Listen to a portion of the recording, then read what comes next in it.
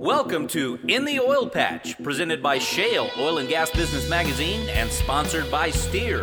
In the Oil Patch is where together we learn and explore topics that affect us all in oil and gas, business, and in your community. Every week, our host Kim Bellotto, along with me, Alvin Bailey, will visit with the movers and shakers in this fast-paced industry. You'll hear from industry experts, elected officials, and many more right here on In the Oil Patch. Welcome to In the Oil Patch. I'm Roy Holly, along with Alvin Bailey and our host, Kim Bellotto. Kim, we have a great show lined up today. We have Dr. Bud Weinstein, economist and associate director of SMU's McGuire Energy Institute, on the line. And you'll have a chance to win a $75 gift certificate to the Palm Restaurant in Houston. Kim, before we bring on Dr. Weinstein onto the show, let's talk about what's going on in the Shale Oil and Gas Business Magazine. Well, you know, Roy and Alvin, we're working on our latest issue. Our issues cover will be the chairman of the Railroad Commission. Don't give it away yet. No, go ahead. Give it away. Chairman Porter, who I'm proud to announce also is a co-chair of the Ted Cruz campaign as well. So we're really excited to have him on the cover and covering all the stuff that he has accomplished in the 6 years that he has been the Railroad Commissioner. Now he is the chairman. And, you know, I always say that regulatory framework matters, and it's because it's truthful. You know, you need to get good Texas railroad commissioners in there that understand both sides of the coin, meaning they protect the community, they protect the infrastructure, they protect the population against possibly if there is a bad operator out there, but also the other side of the coin is making sure that the operators are able to do their work and be able to be monitored. And so what Commissioner Porter has done very well, in my opinion, is basically brought them both together.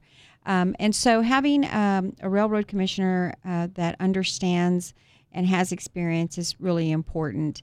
And so hopefully we covered him because he's just been a great person to get to know, and hopefully our readers will enjoy getting to know him a little bit better. We're also getting ready for the State of Energy in San Antonio. We just completed the State of Energy in Corpus Christi. And what a great turnout. I'm telling you, I was amazed. But you know what? Corpus Christi gets it, you know, all the way around. They get how important energy is. They have the beautiful Port of Corpus Christi there. There's so much oil and gas out there. There's refinery, there's midstream. So, you know, the fact that it was a sold-out event, I knew it was. You knew it was too. But to see the people waiting in line to see if they could just get a seat if someone didn't show up, to me, that was kind of amazing. And Corpus Media understands and appreciates the opportunities that oil and gas have given that region. Correct. We had a lot of media coverage as well. Not to mention the fact that it was just one of the most beautiful places, the Ortiz Center, along with being at the Port of Corpus Christi's actual port and seeing the ships come through. What a beautiful backdrop, making beautiful pictures for when we publish it in Shale Magazine. So very, very successful event, State of Energy in Corpus. We made the front page of the Corpus Christi Times, which is their local newspaper, as well as a couple of TV stations, Channel 6 being one of them, KRIS-TV. Now, Kim, the State of Energy Luncheon for San Antonio is coming up in December, and are we expecting the same turnout? We are, and a complete sellout. Our MC is Steve Spruster of KSAT 12. He will be emceeing the event. We have Chairman Porter, the Texas Railroad Commissioner, who is our keynote speaker. And then our panelists will consist of the president of Howard Energy. We have a vice president from Halliburton. We have Encana that will be there as well. And we also have Chaotic Moon. We have Senator Carlos Uristi, as well as the president of Steer, Omar Garcia. It's a great panel. It's going to be a great event. You know, think about this. You're going to be able to hear it from an E&P energy producer. There's also going to be a major service company, Halliburton, and then also on the downstream, a pipeliner, Howard Energy. And we're going to discuss what's going on in Mexico and all the reforms and everything. So you've got everything in this luncheon you could want to learn about in oil and gas. Is the format for San Antonio going to be the same as the format for Corpus, or are we switching it up a little bit? It'll be the same in the sense that we have a keynote speaker. However, we did learn a little bit of a lesson. The folks that are coming to the event want to have an opportunity to talk to the panelists, and so we'll have more time given to have Q&A. Kim, is the San Antonio event sold out yet, or can you still get tickets for that? If so, how do you get tickets to the San Antonio State of Energy Luncheon? They can go to shellmag.com/state-energy. Again, that's shellmag.com/state-energy. But you better hurry, because this event will sell out just like the Corpus event sold out. And we were almost standing room only in Corpus. That's correct. And with that, we're about done with this segment, so we do need to take a break. Kim, you're listening to In the Oil Patch. My name is Alvin Bailey, along with Roy Holly and our host, Kim Bellato, and we'll be right back. Hi, folks. Alvin Bailey here. You know, I could spend the next 60 seconds telling you how Bluebonnet Ford sells more Super Duty trucks than any other dealer in South Texas. I could also tell you that Bluebonnet Ford sells more fleet vehicles than any other Ford dealer in South Texas. I could even tell you about the 13 President's Awards that Bluebonnet Ford has received, but I'd rather tell you why. Look, it's no secret the oil patch will punish your work trucks day in and day out, and even your built Ford Tough trucks, well, they need to be serviced too. So, do you let them sit for weeks at your local dealership, or do you call Teresa? You see, Bluebonnet Ford has Teresa. When you call Teresa, her team will pick up your Ford truck for service and provide you with a 24-hour diagnosis. Most authorized repairs are done, and your truck is delivered back to the oil patch in just a few days. That's the Bluebonnet difference. So don't let downtime cost you thousands. Call Teresa today and keep your fleet working. Here's the number, 210-643-4391. Again, write it down, 210-643-4391, or check us on the web at bbmotors.com. Bluebonnet Ford, a proud member of the Kalig Auto Group. The inaugural State of Energy event is coming up on December 9th from 11:30 a.m. to 1 p.m. at the Pearl Stables in San Antonio, Texas. The event is sponsored by Shale Oil and Gas Business Magazine, Steer, and the San Antonio Hispanic Chamber of Commerce. Our speaker lineup will include Halliburton, Senator Uresti, Omar Garcia of Steer, and more. Sponsorship packages and tickets can be purchased by contacting Blanca at the San Antonio Hispanic Chamber of Commerce. Call 210-225-0462. Once again, that's 210-225-0462. Would you like to grow your business? Would you like to improve awareness of your brand? Any business can benefit from advertising in the oil and gas industry. Did your business benefit from this thriving industry? Shale Oil and Gas Business Magazine will keep you in front of customers that you need to grow your business. If you want to grow your business in Texas, email us info@shalemag.com. That's info@shalemag.com, or call 210-240-7188.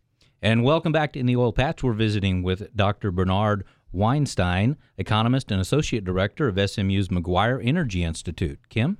Hello, Dr. Weinstein. Welcome to the show. How are you? I'm doing just great. How are you doing? Great. Well, let's get started with, tell us a little bit about your background and how you got started in being in the role of an energy economist. You can't live in Texas for 40 years and not become interested in energy. I am an economist by training. I've been at a number of Texas universities, and I'm mainly interested in public policy. And I've done work over the years in taxation, economic development, international trade, and energy. But for the last 6 or 7 years, I've been focused almost exclusively on energy issues, and I'm currently working with the McGuire Energy Institute, which is part of the Cox School of Business at Southern Methodist University. I'm the associate director. I'm mainly involved on the research side of the organization, and I do a lot of public speaking to business and professional groups on energy issues.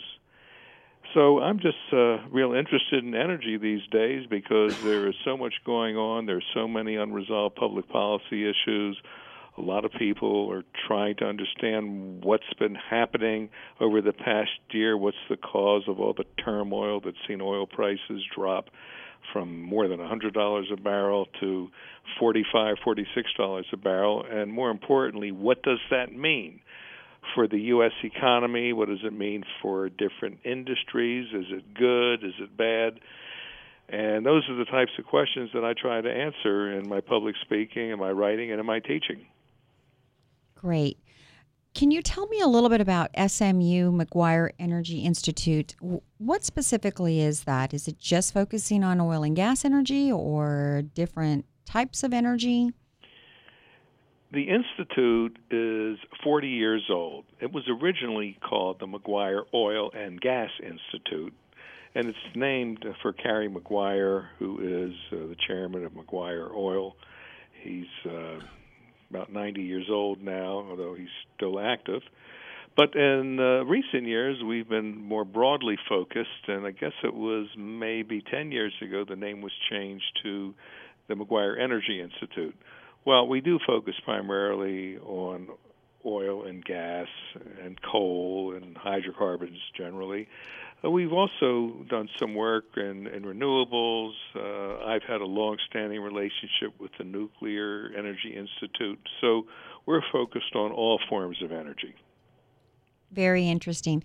I always like to talk to economists and see what they think about oil and gas, the industry mainly, because everyone seems to have such a diverse yet similar insight into this issue or into the issue of oil and gas and what the industry is facing. So give me your opinion, your expert opinion on what is the state of the industry currently.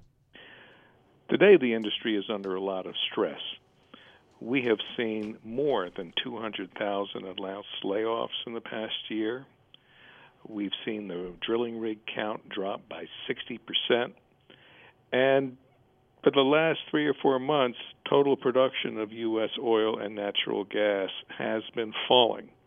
And that's the first time we've seen a drop since around 2007, 2008. What has happened, as I'm sure most of your listeners know, is that we had this so-called shale revolution that started around 2006, 2007, and as a result of drilling into shale formations horizontally and combining that with hydraulic fracturing, we've seen a huge increase in domestic oil and natural gas production. In fact, oil production has gone up about 100% over the past decade. Natural gas production is up about 75%. And it's propelled us into being the number one producer of oil and gas in the world. What has happened is that OPEC is not happy with our newfound energy abundance because they've been losing market share. And unlike in the past, when there was an oversupply of oil on the world market, OPEC now says that they're not going to cut back production, which is what they would do historically to maintain prices. Their argument is that it's North America, the U.S. and Canada, who are totally responsible for this increase in global oil production and the current glut. So let us, that is to say, let the North Americans become the swing producers. As a rule, it's more expensive to produce oil and gas in North America than it is in the Middle East. So that's the strategy they're pursuing.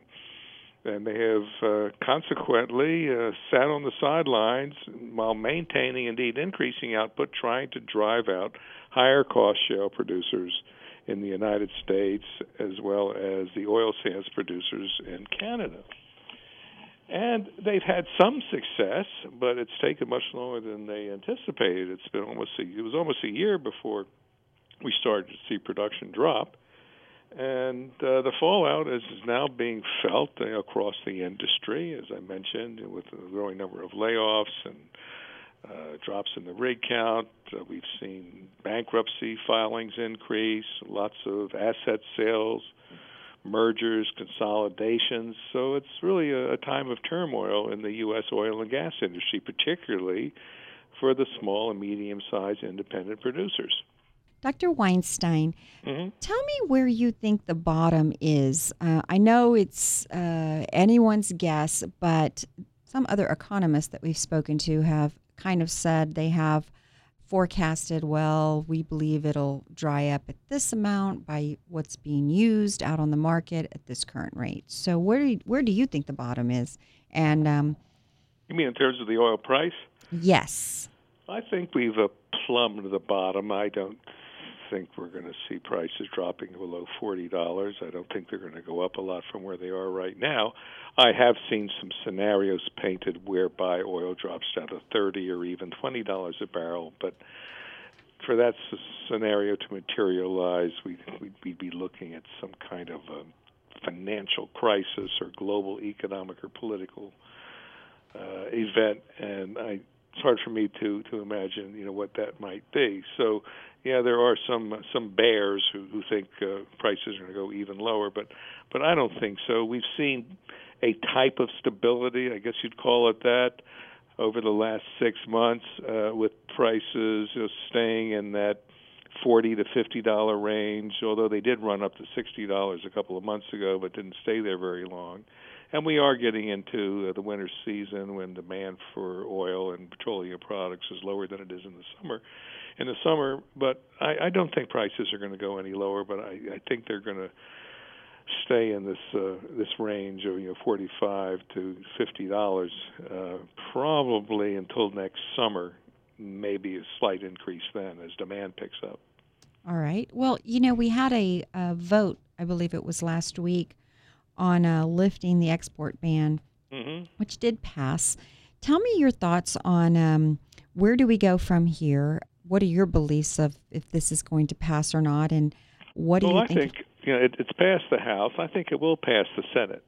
President Obama has said he will veto it, and he doesn't really give a cogent reason for threatening to veto the oil export ban, but he says, this should be a matter of executive decision, and there are more important energy issues like my climate action plan that we need to be focusing on. But clearly the oil export ban has outlived its usefulness, if indeed it ever had one. Remember, it was imposed after the OPEC embargo in the mid-1970s. The feeling back then was that oil was such a precious commodity, we needed to harbor whatever we had. And then we also developed a strategic petroleum reserve, and we've pumped a couple of billion barrels into this reserve so that if there were another embargo, we'd have enough to keep the economy running for another 6 or 7 months. And that's also kind of silly today because oil production is higher today in the U.S. than it's ever been. So the rationale just doesn't exist anymore. We don't have a security threat. Our import dependency is much less than it was at the time of the embargo. I think the reason that embargo remains in place is because the environmental community doesn't want us exporting. And the environmental community has a lot of sway with President Obama and some members of Congress. And their rationale is, look, anything we do in the U.S. that increases the production or consumption of oil anywhere in the world is bad for the planet, end of story, because it's a fossil fuel, and all fossil fuels are bad. And that's pretty much the mentality of most of the mainstream environmental groups. Like I said, however, I do think this is going to pass, and that while the president has threatened to veto it, you may see some canny maneuvers by the Congress, such as attaching the export ban, say, to the debt ceiling bill. As you know, in a couple of weeks, we're going to hit the debt ceiling, and right. Congress has either got to raise the ceiling or shut down government. And we did have a government shutdown a couple of years ago. If the removal of the export ban is attached to the debt ceiling bill, we'll see some very interesting politics playing out. The reality is that we really don't need legislation, that President Obama could lift the ban by executive order, but right. He's not going to do that. Correct. Dr. Weinstein, do you think there's an opportunity to make up the difference by this LNG export plan that has been approved for several companies to be able to export liquefied natural gas? Well, I think it's great that we're slowly getting into that business. There's a terminal in Louisiana, Cheniere Energy. They're supposed to start shipping liquefied natural gas either late this year or early next year. There's the Freeport facility in Texas. They're supposed to go on stream, I believe, in late 2016 or early 2017. But in terms of having a major impact on the Texas economy or major impact on the natural gas industry, I don't see that happening anytime soon. It's going to be a long, long time, at least a decade in the best-case scenario, before the United States becomes a major exporter of liquefied natural gas. I think that will happen. But remember, we're getting into the business at the same time that Australia is expanding its capacity, Algeria is expanding its capacity, other countries like Qatar, they're already big in natural gas exports, and they're expanding as well. So we've got a lot of competition out there, and the spread isn't what it was a year ago. A year ago, the landed costs of LNG in Japan was maybe $15 or $16, but today it's dropped below $8. Mm. Well, just changing gears a little bit, do you think, let's talk about taxes on the industry. Do you think that the industry should be taxed any differently than it currently is right now? And are there any tax incentives that are missing which businesses could use to secure the longevity in the industry? Well, some states, I think even Texas, producers get a break on their severance tax payments when prices drop below a certain level. I don't know what that benchmark is. I know it's also true in North Dakota. But if you're talking more broadly about the tax burden on the oil and gas industry, federal, state, and local, there's probably no industry that pays more taxes than oil and gas. And it drives me crazy. Every year, every single State of the Union speech that Obama has made since he took office has said we need to increase taxes in the oil and gas industry because they don't pay their fair share. And that's absolutely false. And I'm wondering, in today's price environment, if he'll make the same statement in the State of the Union address this coming January. But every single year he says, oil and gas industry is not paying its fair share of taxes. Well, I was pretty amazed to see how some of the Texas legislators voted on when going back to the export ban and lifting it, and seeing that every elected official, almost every one of them, voted yes to lift the ban, and except for two that were in our district here. Democrat Joaquin Castro voted no, and Democrat Lloyd Doggett. And I was just amazed to see that obviously there's a lot of reaction occurring with layoffs in the industry, and even here at home in Austin and San Antonio and Houston and Corpus. So I just kind of thought that was a pretty strange vote that they would vote against it. It's all about politics. Doggett is a liberal, and he's going to side with Obama in any case. Whatever Obama wants to do, Doggett's going to follow. But you talk about San Antonio. A lot of folks don't understand, even here in Texas, that San Antonio has become an oil town.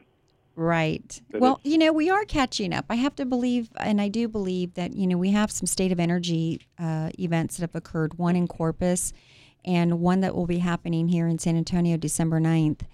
And, even though they're not directly in where they're drilling these two cities, they are reaping the benefits indirectly. Well, more than that, San Antonio has become the logistics center for the Eagle Ford shale play, which is the number one oil-producing region in the United States right now. Exactly. 1.2, 1.3 million barrels a day, and that's down from where it was a year ago. And you can see it. You drive into San Antonio on I-10, and you think you're driving into Midland because you see all the drilling equipment and the rigs and stuff. And so, it's been a real shot in the arm for San Antonio and all of South Texas. And you've got a lot of communities, smaller communities, who are really hurting now. There are fewer jobs. There's less income circulating. And that's the economic impact. That's the spillover effect. That's what happens. Well, statewide, oil and gas jobs account for, I believe it's a little over 4% of all the jobs in the state of Texas, and I would be willing to bet that percentage is even higher in San Antonio, Houston, Corpus, Midland, Odessa, the oil-producing areas. That's probably true, but when you say 4 or 5%, that's just looking at kind of direct employment. That's not including all the indirect employment that all those businesses that that provide goods and services to the energy sector. If you count all those, we're probably talking at least 10% of the state's employment. Well, going back to San Antonio, I do believe that San Antonio and Corpus, Corpus, you go down there and it's basically an oil town, and San Antonio is not far behind it. They really do get the impact, the indirect impact. We had a sellout crowd in Corpus, and we believe we'll have the same in San Antonio, and it's companies that want to engage and be service companies to the major oil and gas companies in Eagle Ford.